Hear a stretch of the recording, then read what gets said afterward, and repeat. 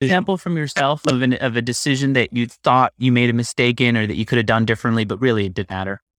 Sure. I mean, I was chairman of a company or co-chairman of a company called Interliant that ultimately was worth a couple of $1 billion, ultimately went bankrupt. And we raised $160 million in a secondary or a debt offering sort of around the time that the NASDAQ peaked in 2001.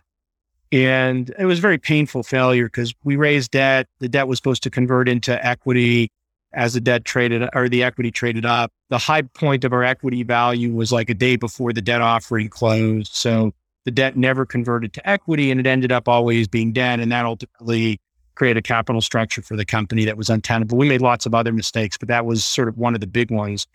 And a sort of thought in hindsight would be, gosh, we should have raised equity instead of debt. We should have done a secondary offering and we should make sure we raised equity. And when you sort of think that through logically, it's actually not at all clear that given the SEC process and how long it took to raise equity and the timing that we were trying to do that, then we could have actually gotten an equity offering done.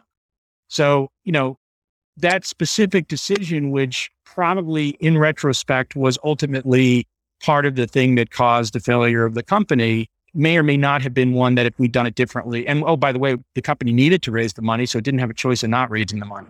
Another specific example that's investor-centric is a lot of times when you have a company that's really struggling and it needs to raise additional money, the investors will kind of convince themselves, and the entrepreneurs often will convince themselves, if we just raise a little more money and try again and change a few things, we'll get to a happy place.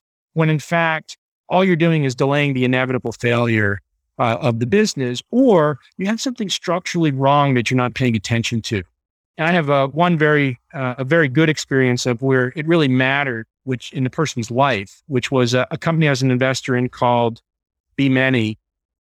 The entrepreneur, a fellow named George Yankovic, had been a very successful entrepreneur. This was his sort of second real company, but third sort of entrepreneurial experience. His first company had been bought by VerticalNet. He went on to be very successful at VerticalNet, sort of during their rise. He started this company.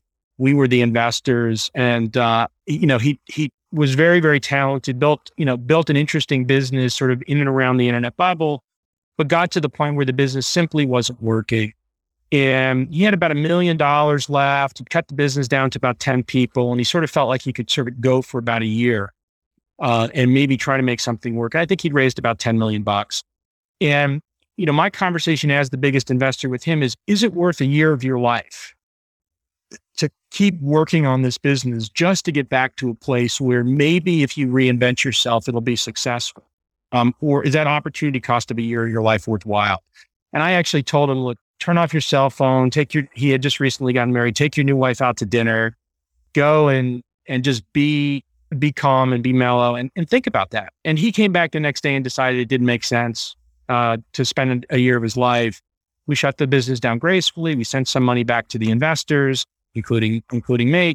And he went on and then basically co-founded or recreated a company called Nutrisystems with a partner, which ended up being a spectacular success. If he hadn't had that year of his life, if he'd spent that year on Be Many, he probably would not have ended up doing what he did with Nutrisystems and creating a huge success. So a lot of times I think entrepreneurs get stuck in, and certainly investors get stuck in the moment of the thing they're working on versus looking at their life as a continuum and exploring other things.